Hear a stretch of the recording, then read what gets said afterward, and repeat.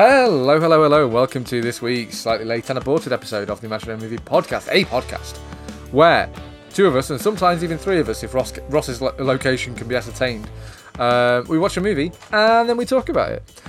My name's David, and I think this is the first movie I've watched on the toilet on YouTube for the podcast. Yeah, my name's Sam, and in a similar vein, this movie was unaccountably on YouTube in full. I don't understand why. Well, it's not so unaccountable. So, this week we watched Dogma, the Kevin Smith film from 1999. If you are our age, obviously you loved this movie because this is a total, if you're 17, this is your favourite movie in the world. It's so deep, man. It's such a deep movie. I'm so deep because I know this deep movie, man. Yeah. I know. So, and you can. This is your trivia, Sam. It was you who figured this out. We talked about watching Dogma. I'm not sure when it came up, but it wasn't streaming, and it was one of these weird ones. Like Casino is another one we've recently found where not only is it not streaming for free, you can't rent it, and it must be a rights thing. And you can't buy it. You can't buy it digitally. You have to buy the DVD. I had to buy a DVD. You did, and then I had to fucking suffer through a DVD menu. All of this, and then I did 10 seconds of Googling. I found it, just like Dogma, unaccountably in full on YouTube, in HD. It's been there for like 7 years, and nobody's bothered to take it down. There's a specific reason why Dogma isn't streaming, of course. Go on. Mystery. Acting as if I don't know. I was kind of leading it into, because it was your trivia, but I'll do it. I'll do the bit. So basically, this is owned by the Harvey Weinstein? Is that right? It is. I was reading the production of this movie. Is that right? And it's to do with... so when Kevin Smith... This is a Kevin Smith movie, obviously. And if anyone doesn't know, just briefly, Kevin Smith is kind of a weird director in that he went to film school for 4 months, dropped out, sold all of his belongings, and filmed the movie Clerks, basically on what amounted to a big camcorder, cast all of his mates in all of the roles, and maxed out all his credit cards to do it. It cost him about 30 grand. And it was a huge success, and launched his career and everything like that. When Clerks sounds like a great life lesson to me. I'm going to go do that right now. Well, it just goes to show that, actually, Hollywood success guaranteed. If you've got a bit of creativity and you're lucky, basically. But essentially, what happened was Kevin Smith made Clerks. I think it made $12 million on a $27,000 budget, which is an insane margin percentage. So I'm going to just correct you: 27,000, but 3.2 million. Still, I think very good. Yeah. Maybe it was Chasing Amy that made 12 million. Anyway, it's not important. And basically Harvey Weinstein had approached Kevin Smith to basically say, I really liked this movie, and I think he tried to buy it, and Kevin Smith basically, I think, said no, because anyway. But they established a relationship where I think they kind of helped him get the money to make Dogma, because he made Mallrats after he made Clerks, and that cost, it's off the top of my head, you don't need to correct me, that cost sort of 3 or 4 million and made fucking nothing.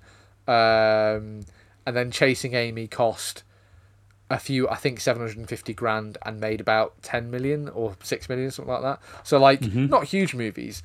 So I think Weinstein had kind of helped Kevin Smith to get the budget for this movie, because it was a bit higher, quite a lot higher than his previous budgets. What was the budget for this movie, Sam? The budget for Dogma was, I was just looking at Mallrats, which made 6 million. Cost 6 million, made 2. For Dogma, it's a budget of 10 and a box office of 44. So and this feels like a 10 million budget. So anyway, Weinstein. Why does Weinstein own this? Tell me why Weinstein owned this. Basically because he funded it, I think, and Jesus so Christ. He owned it, and presumably he was a professional in the industry and knew that the money he wouldn't make money from box office. He wanted to own it so he could make money from DVD sales. And then he went to prison. So obviously he's not on YouTube trying to see if his films are being streamed for free. Middle. There is nobody's trying to copyright claim this. Because nobody is out to defend Harvey Weinstein, because like he is one of the few men in Hollywood who has been held to account for his crimes. His decades. This was put online on the 28th of. I'm just going to pause a minute while I just compose myself. It was put online on the 28th of November 2019 by the user Russian Cooch Smoocher. I think that's really in the same vein as this movie. It's there we go. It's a blast from the past. There we go. I mean, presumably, is that Harvey Weinstein's username? Does that make sense? I don't know. Anyway, moving on. So he's not Russian. In Dogma, an abortion clinic worker with a special heritage is called upon to save the existence of humanity from being negated by two renegade angels trying to exploit a loophole and re-enter heaven.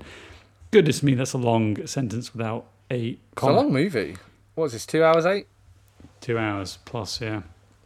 So let's talk about Let's talk a little bit. I cannot be bothered getting into the plot of this film. No, let's not bother. Let's talk about what we talk about. Can we talk about the abortion clinic?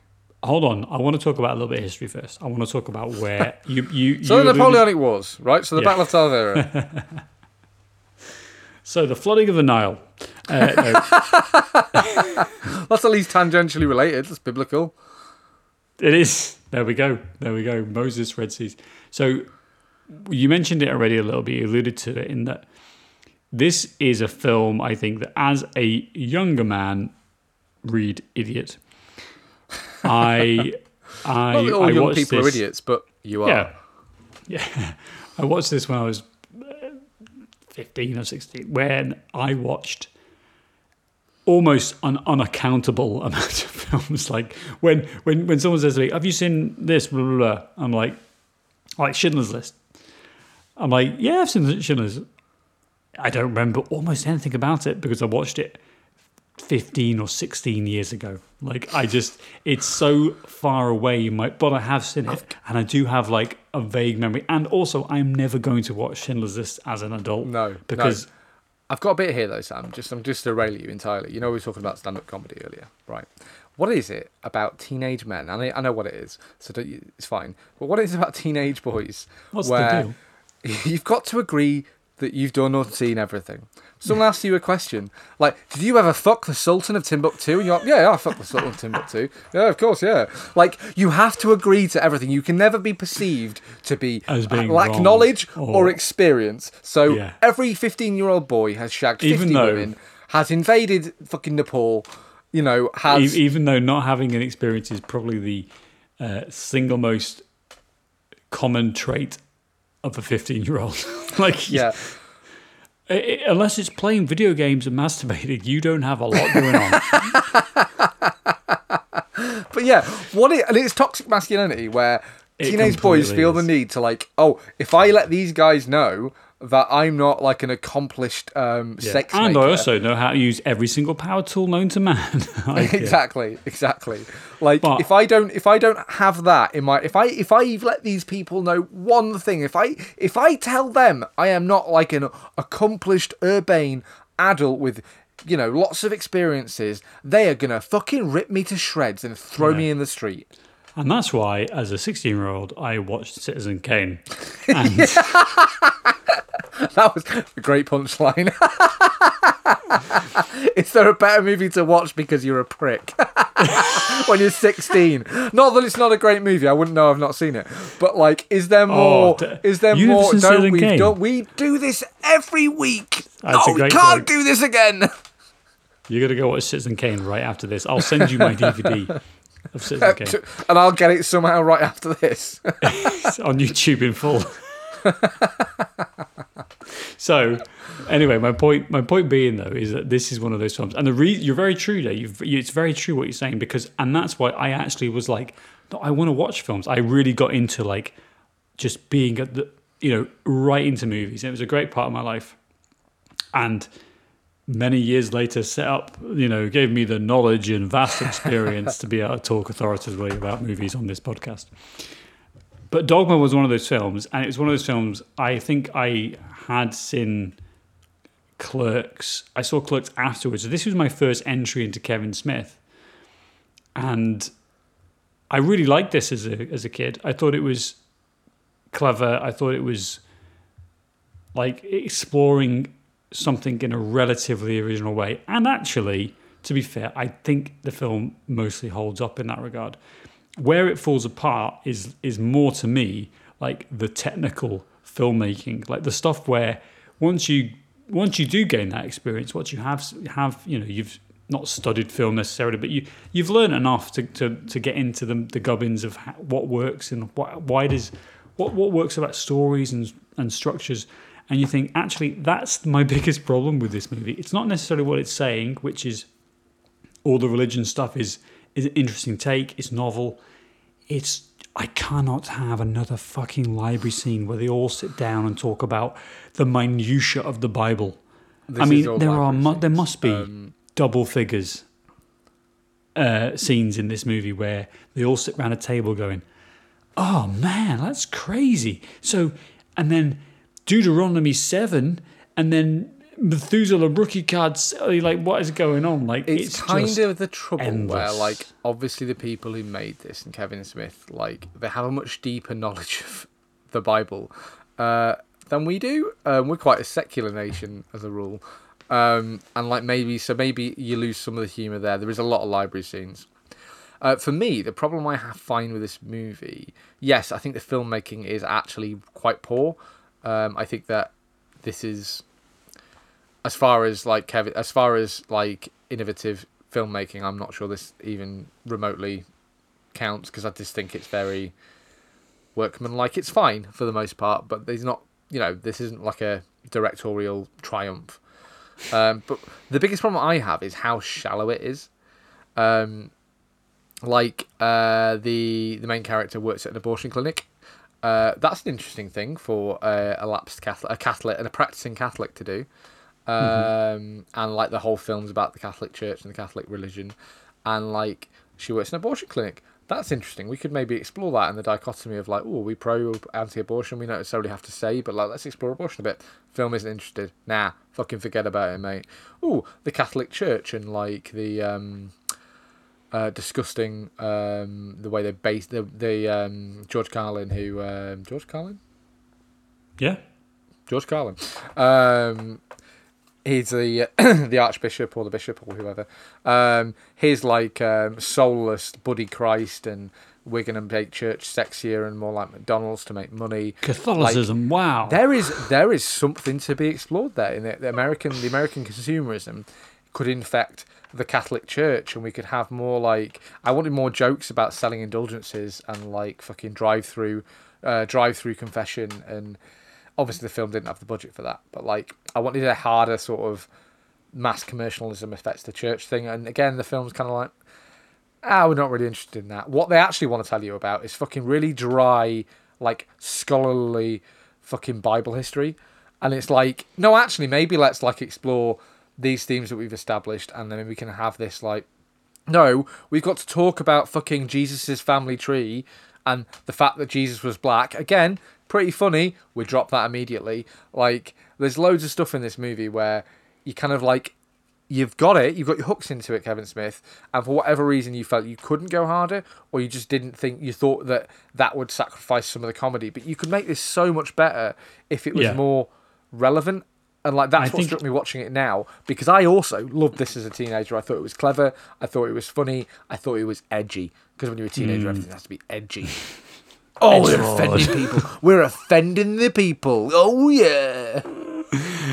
There is a big element of that, isn't there? And I think as being, I didn't grow up in a religious household, but I went to a Church of England school and all that stuff, or Church of Wales school. So it really was like the fuck is the Church of Wales. Yeah, who knows? You see all of that, and you're kind of like, well, this is my antidote to that. And as a completely and utterly irreligious person, I agree with almost all of it. Except actually, the film is, to me, and to your point, it's a film about Kevin Smith clearly working through his own religious doubts, curiosities, etc. I really genuinely wonder if he considers himself spiritual, not necessarily, does he believe in a god or God? This is a very agnostic film in that way, isn't it? It's not. So on one side, it's not going like, "Look at you idiots worshipping a fake man in the sky," which is a very teenage boy thing to consider. Not that I think that's wrong, to be fair. But also, are the teenage boys right? just on this one thing. But also, it's also like it's quite reverent of all this. Now, anyway, I sidetracked myself. My point was though that there's too much going on in this, and so that's when we lose the focus. We've got all of these things that you've mentioned there, all of these ideas that are kind of like brought together, mashed into this big pot and stirred around through 4 or 5 library scenes when they talk about things around a table. And then the film's kind of like throws away 2 of them, leaves one there, ignores one for 40 minutes and then comes back to it. And you're like, what was that thing? It just completely, like, there's no discipline. There's no discipline to say, this is what we want to focus on. We've got Matt Damon and the other one doing Affleck. Yeah. I knew his name, Dave. The other one. We've got Matt Damon and the other one doing You mean their Batman? thing of like, how dare you? Sorry, former Batman. They need to get into heaven by like, and you think, oh, okay, I'm already confused. They have to tell you this. There's like 7 an arch. times, Sam. There's an arch they go confusing.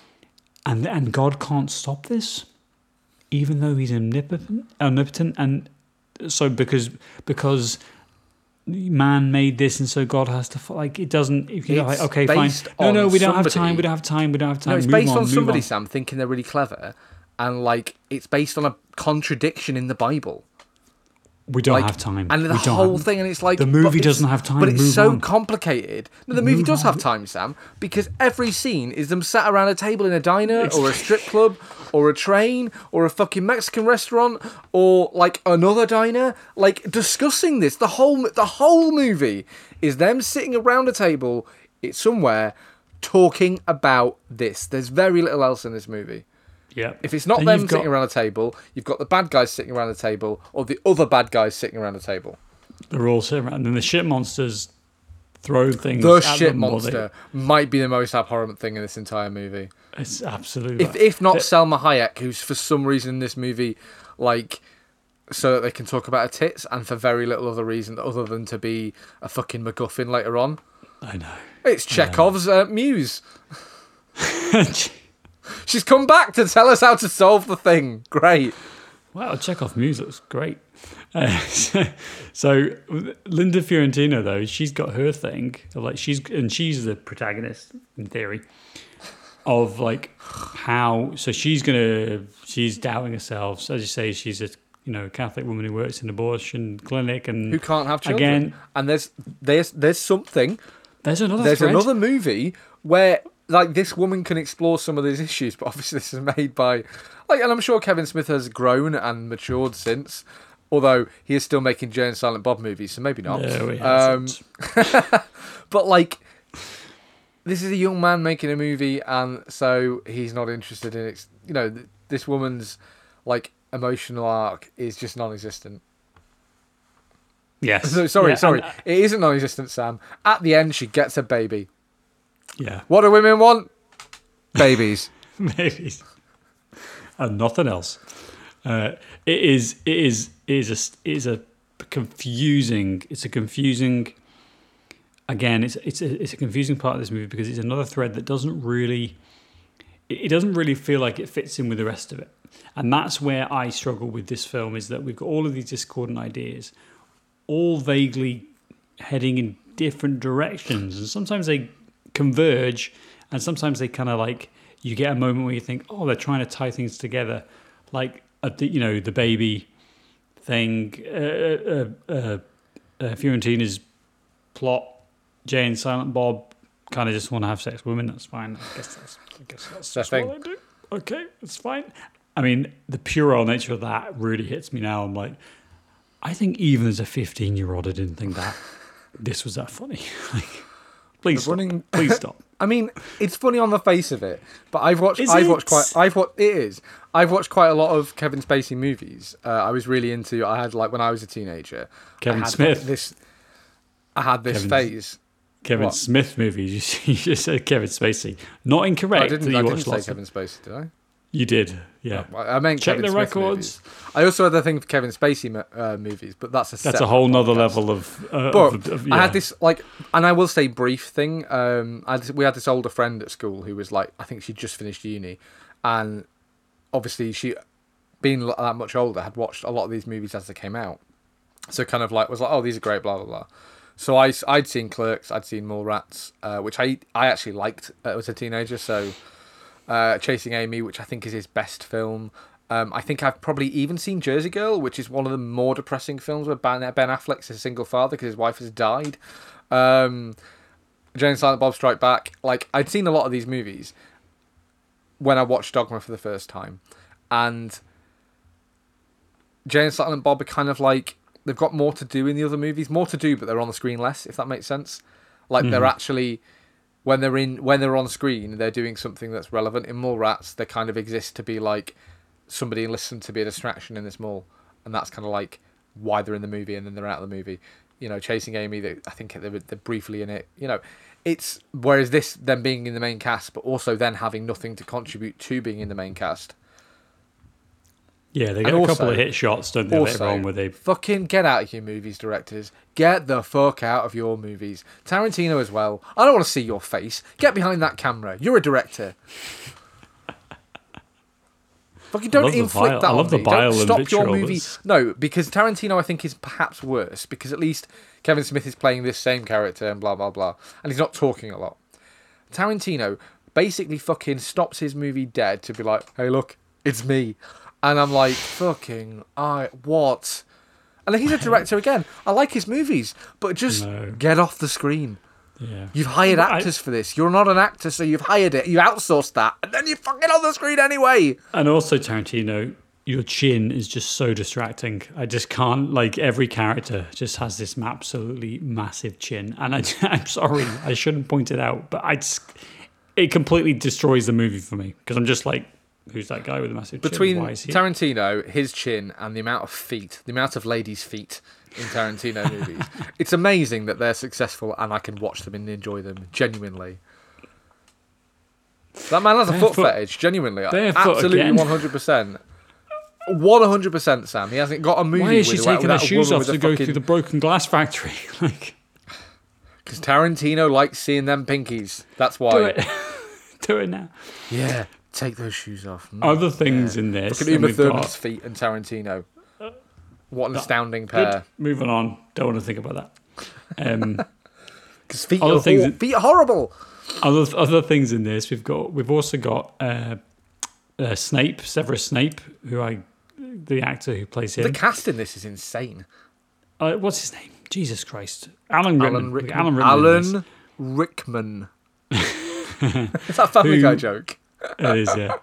Who is doing like he's doing his best to add a level of groundedness to this movie. He's also quite funny, I thought. I think he's great. I would put this into things that I like, things that I really enjoyed about Dogma. And even on a rewatch, I'm like, every time he's on screen, he has a funny bit to say. He's lovely and sarcastic. Was Alan Rickman? Did he have a London accent? Like, he seems to have like some kind of southern. I don't know what accent he has. He's doing that. I would term it that accent that Americans expect British people to have. That's what I thought, but I haven't watched an interview. He's doing like a Cockney adjacent accent. Ish. Anyway, so other Chris Rock, fabulous performance. Love it. He again. Funny, light, but also he's kind of like, again, he's a bit more grounding, and that's, I think, that helps the movie. The movie settles down. He's the only character with an actual motivation in this movie, Sam, aside from the fucking Wonder Twins. Like, Jesus was black, and he feels maligned as a black man for being left out of the Bible. Well, let's explore that. That's interesting. Fucking white people ruining religion for everyone, yeah. Yeah, when you look at like how the representations of Jesus, especially now in America or whatever else, he's always a white guy. Buddy Christ. Buddy Christ is an amazing joke. Because it's so dead on. It's so dead on. It's such a good meme. That has lived on in a meme. But Again, Chris Rock is good in this. Carlin's good. All of that is fun. Like the actual character. I could have stood more Janine Garofalo, to be honest. She's in this movie for one scene. Yes. There's lots of those kind of like. You can't help but think that Kevin Smith basically got this enormous budget, bigger than any budget he'd ever had before, and was like, "Well, who can I get?" It really feels like that because so much of this budget must have gone on like the cast. I'm going to hire all my friends. Not only have you got Matt Damon and Ben Affleck, fucking 2 years after they did Good Will Hunting, arguably before they both became like legitimate leading men. Like this is the height of their power as like a double act, isn't it? Mm-hmm. Mm-hmm. Yeah, and they've got they do have a great. They have a, and what am I trying to say?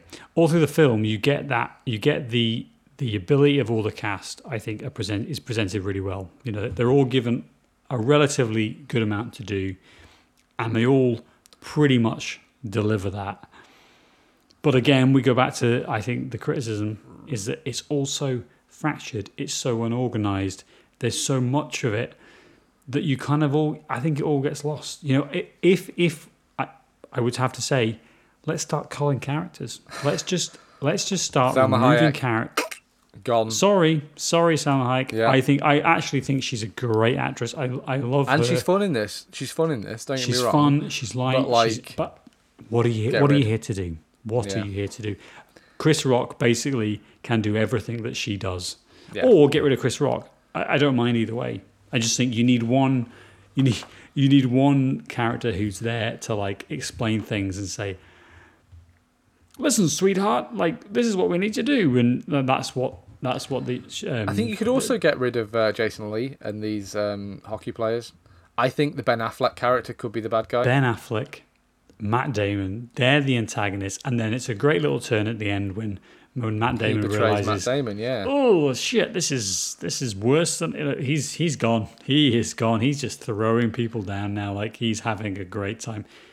Like that unit that they create does not need all of these different inputs, and then we get the shit monster just barging in. They bring in the Jason Lee character and these hockey dickheads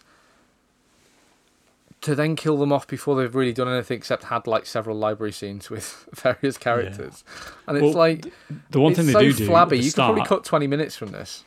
Yeah, the one thing that they do, man, their role is to kill God or put God in a coma. And this could be Ben Affleck, couldn't it? It could be Ben Affleck. Like it could be he trips, and Ben Affleck realizes this and says, "Shit, God's gone." I tried to talk to him and there's no one there. Like it's all of these complexities that run through, and it's the bit that I think you don't necessarily notice maybe in the first watch. Once you watched it a couple of times, you start to really feel like, wow, we could move this forward a lot quicker, and we could cut out a lot of this shit without having to do much work. Like, and that's the thing that I think that always makes sense when you're, whether it's in the editing process or whether it's in the script writing process, is just say it simpler. You know, like I write things all the time. That's my job, is to write things in a short, snappy way. And if you can remove 3 words and say the same thing, do that every single time, because if you need to add more words in, like you can be a bit sugary and add some stuff in there if you want to elaborate a little bit more. But really, if you can say it in 3 words, then do that. And that's what this film. And you'd free up screen time. And this movie, I think this movie in 90 minutes would be much more palpable. Yeah. And also, you'd save some money to like do a better job of this end fight scene, which it just honestly looked cheap. The costumes look cheap. The effects look cheap. You've got your main cast members and no extras. Like, well, again, it feels quite anticlimactic. It also goes on for four fucking hours until Alanis Morissette comes out as God. Again, like, please take that money, pay a stunt coordinator, please. it's there's so much weirdness, isn't there? There is. I'm amazed they got Alan Rickman to do that crotch prosthetic. Like, out of all the people who are angels in this movie, I'm amazed that it's Alan Rickman. They're like, right, well, he has to get his pants down. That cost $110,000, and they had to pay him every penny of it. Yeah, it was money well earned on Alan Rickman's part. He earned every penny in this movie. That's horrible, sweaty crotch. Why is it so sweaty? Why are the sweat guys in Hollywood so hot for sweat? It's a sweat lobby. That's why. Damn sweat lobby. Alan Rickman. Let's just. This is. But Alan Rickman's junk had to be like taped back. Someone had to do that. Someone's job was to tape back like that, Alan Rickman's smooth cock mound, like a Ken doll, as they say in the film. Like, it's a strange decision. It's a really strange decision. Put that on my gravestone. I taped back Alan Rickman's junk for Dogma. The great Alan Rickman. Why wasn't it Jason Lee? He's a guy. He'll do that for free. Matt Damon at this point, Ben Affleck. They're nobodies. They're just young guys. You got Alan Rickman, the actor. Have some respect. It's baffling. And do you know what? That is why Alan Rickman is I think the best thing in this movie is because they got him to do that and because he's so silly. He's up for a lot, isn't he? He's up for a lot. Let's talk about... It's a refreshing performance from quite an otherwise quite serious actor, I think. Yeah. Let's talk about this this final scene, because as we've said, I have no interest in pulling through the plot of this because it is so just... It's quite wild when you consider all of the different things happen. The sequencing takes quite a lot of time to get there. We have the introduction of the Metatron, Alan Rickman. That's one of the only names from the actual Bible. I googled it because I thought that sounds really stupid.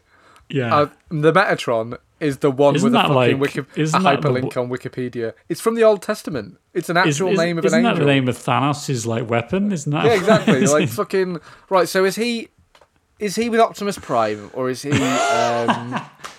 is he an Autobot or a Decepticon? Which one's the Decepticon? Decepticon. Is he a Decepticon? He sounds like a Decepticon.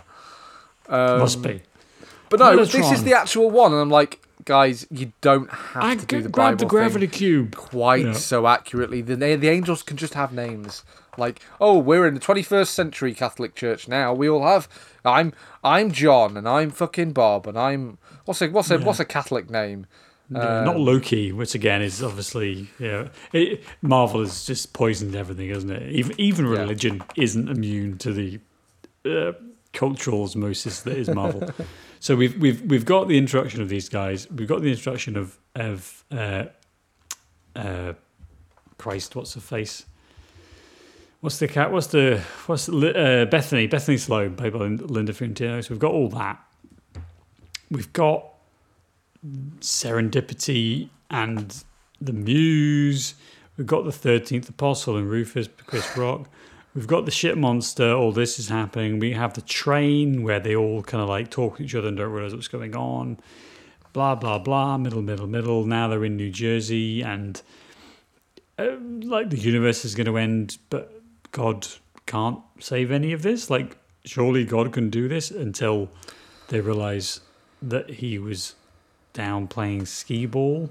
And, oh, by the way, Bethany is the last scion. Jesus' like most recent relative. What? Okay, carry on. The movie spends 20 minutes telling us angels don't have dicks, and Mary fucked. She's the last scion. Yeah. Joseph and Mary fucked. That's right. Yeah. And then like they confront the priest or whatever the hell he is, and they manage to Christ. Jason Lee. Let's not. No, because I just I'm getting to something here because then we've got Jason Lee who's here like doing his thing, but then he dies, and then there's like a whole fucking, and then they're at the bit at the end, the final scene where all of this comes to fruition and culminates. And this is to me is where you're absolutely right. You said it already. All the stuff that comes before, all of the boring shit that I've just listed, kind of doesn't matter.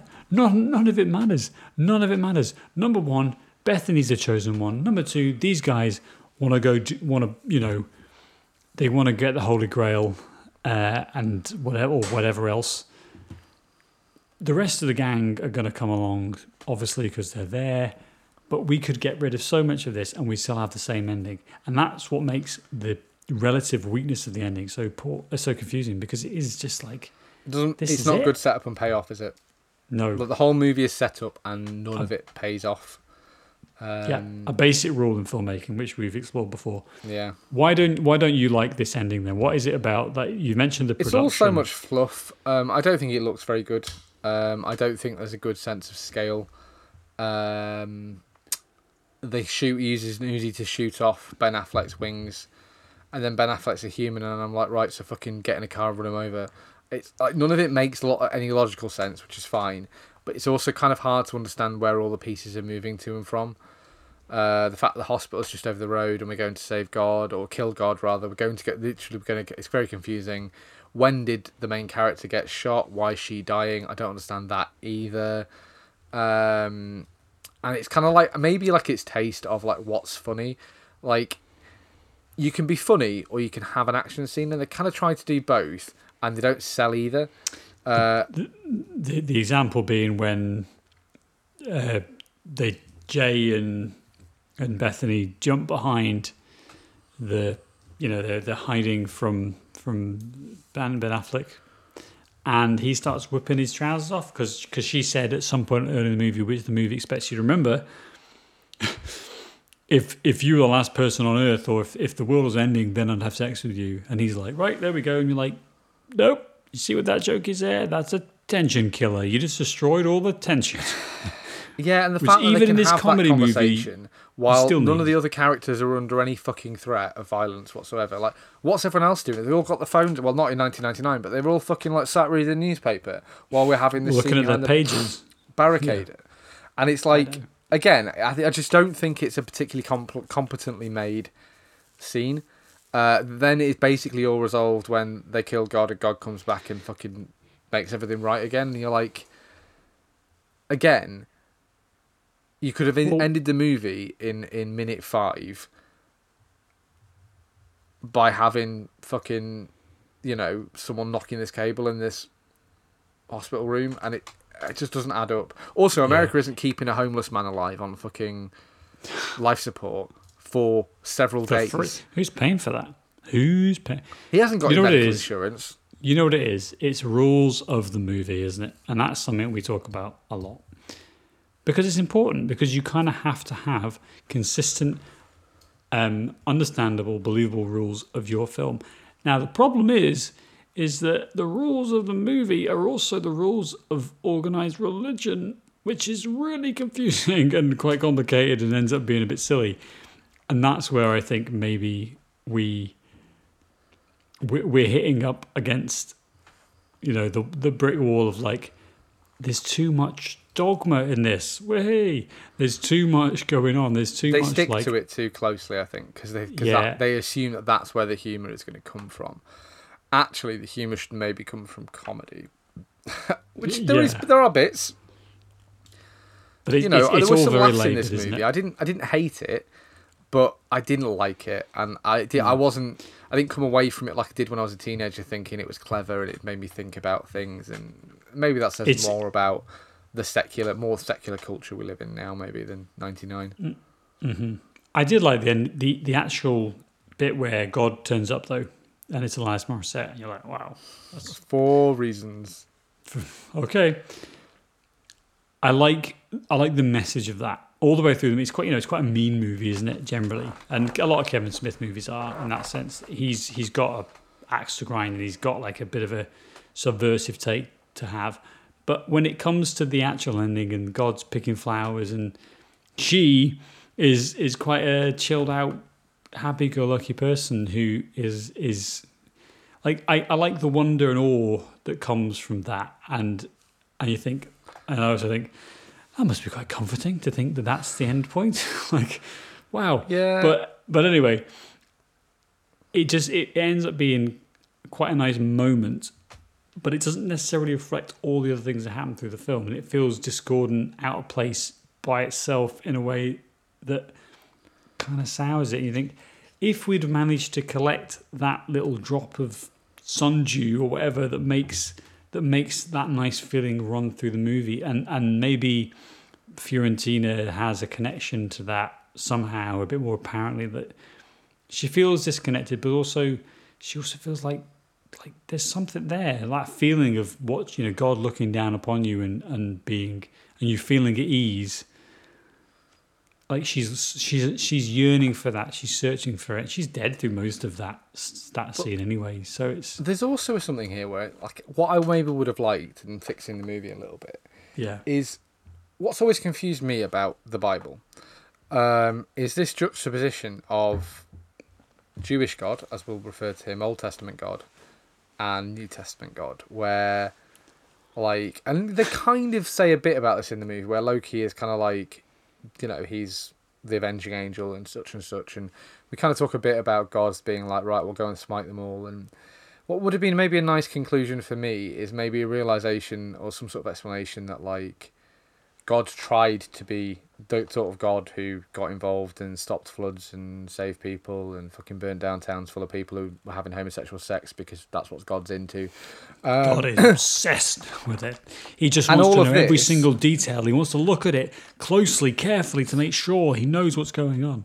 And the eye for an eye stuff, and that basically the upshot of it could be, and you could have Alan Rickman who could real deliver this shit. Old Testament shit, Your Honour.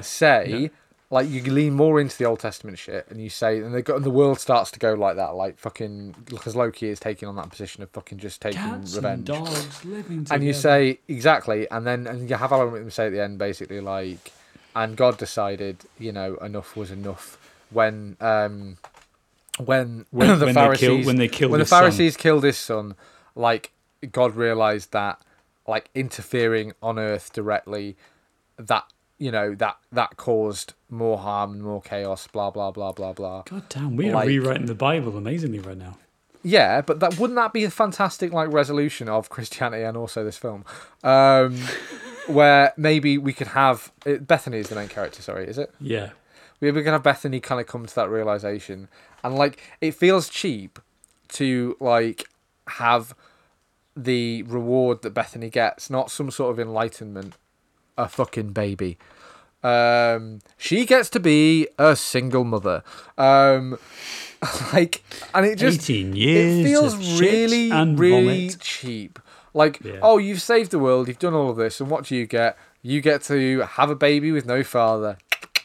Something that they mention 3 times. I think that she had a husband and then she couldn't get married, and so she left him.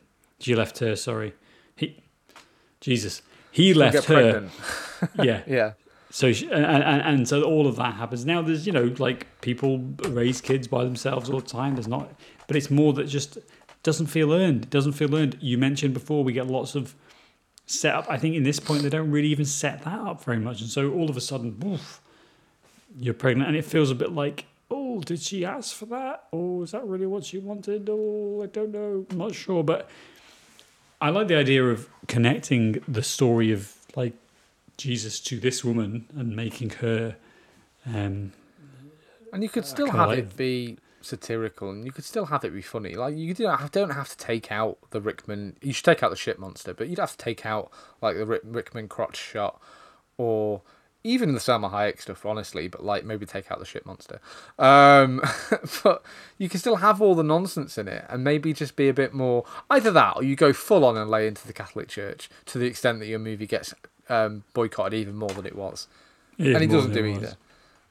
The Catholic Church didn't speak out against this movie, but the Catholic League did protest outside some theatres. I think they'd protest because it's Wednesday, to be fair, so I'm not sure. The telling thing is that the Catholic Church didn't say anything, and the Catholic Church, they don't like to be bad-mouthed, and they obviously looked at this and said, we're not really being bad-mouthed, because they're not. They looked at it and said, Kevin who?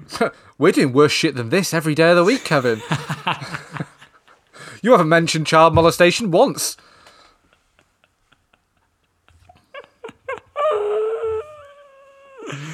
Oh, that really got me. And it's accurate as well. That's why it's funny. And that's why it's funny, exactly. Oh, there we go. I think we've ranted about this film enough now. But you know what? Self-reflection. That's what, to me, this film represents. This is a film of self-reflection to go, actually, I thought this was, like, I didn't think it was amazing and a great, you should definitely watch. Have you never seen Citizen K? Like, I didn't think of it at that level.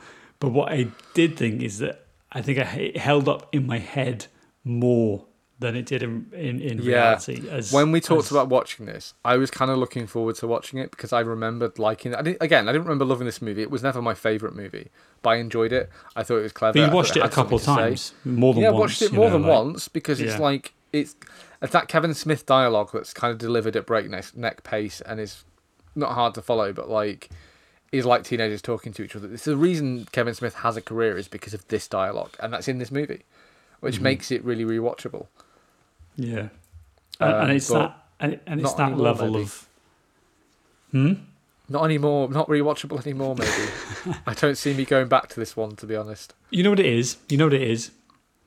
Just like when you're younger, you'll read any old shit. You'll read the Beano, you'll read comic books, you'll progress. The back of the shampoo bottle, if it's a particularly long bowel movement, anything.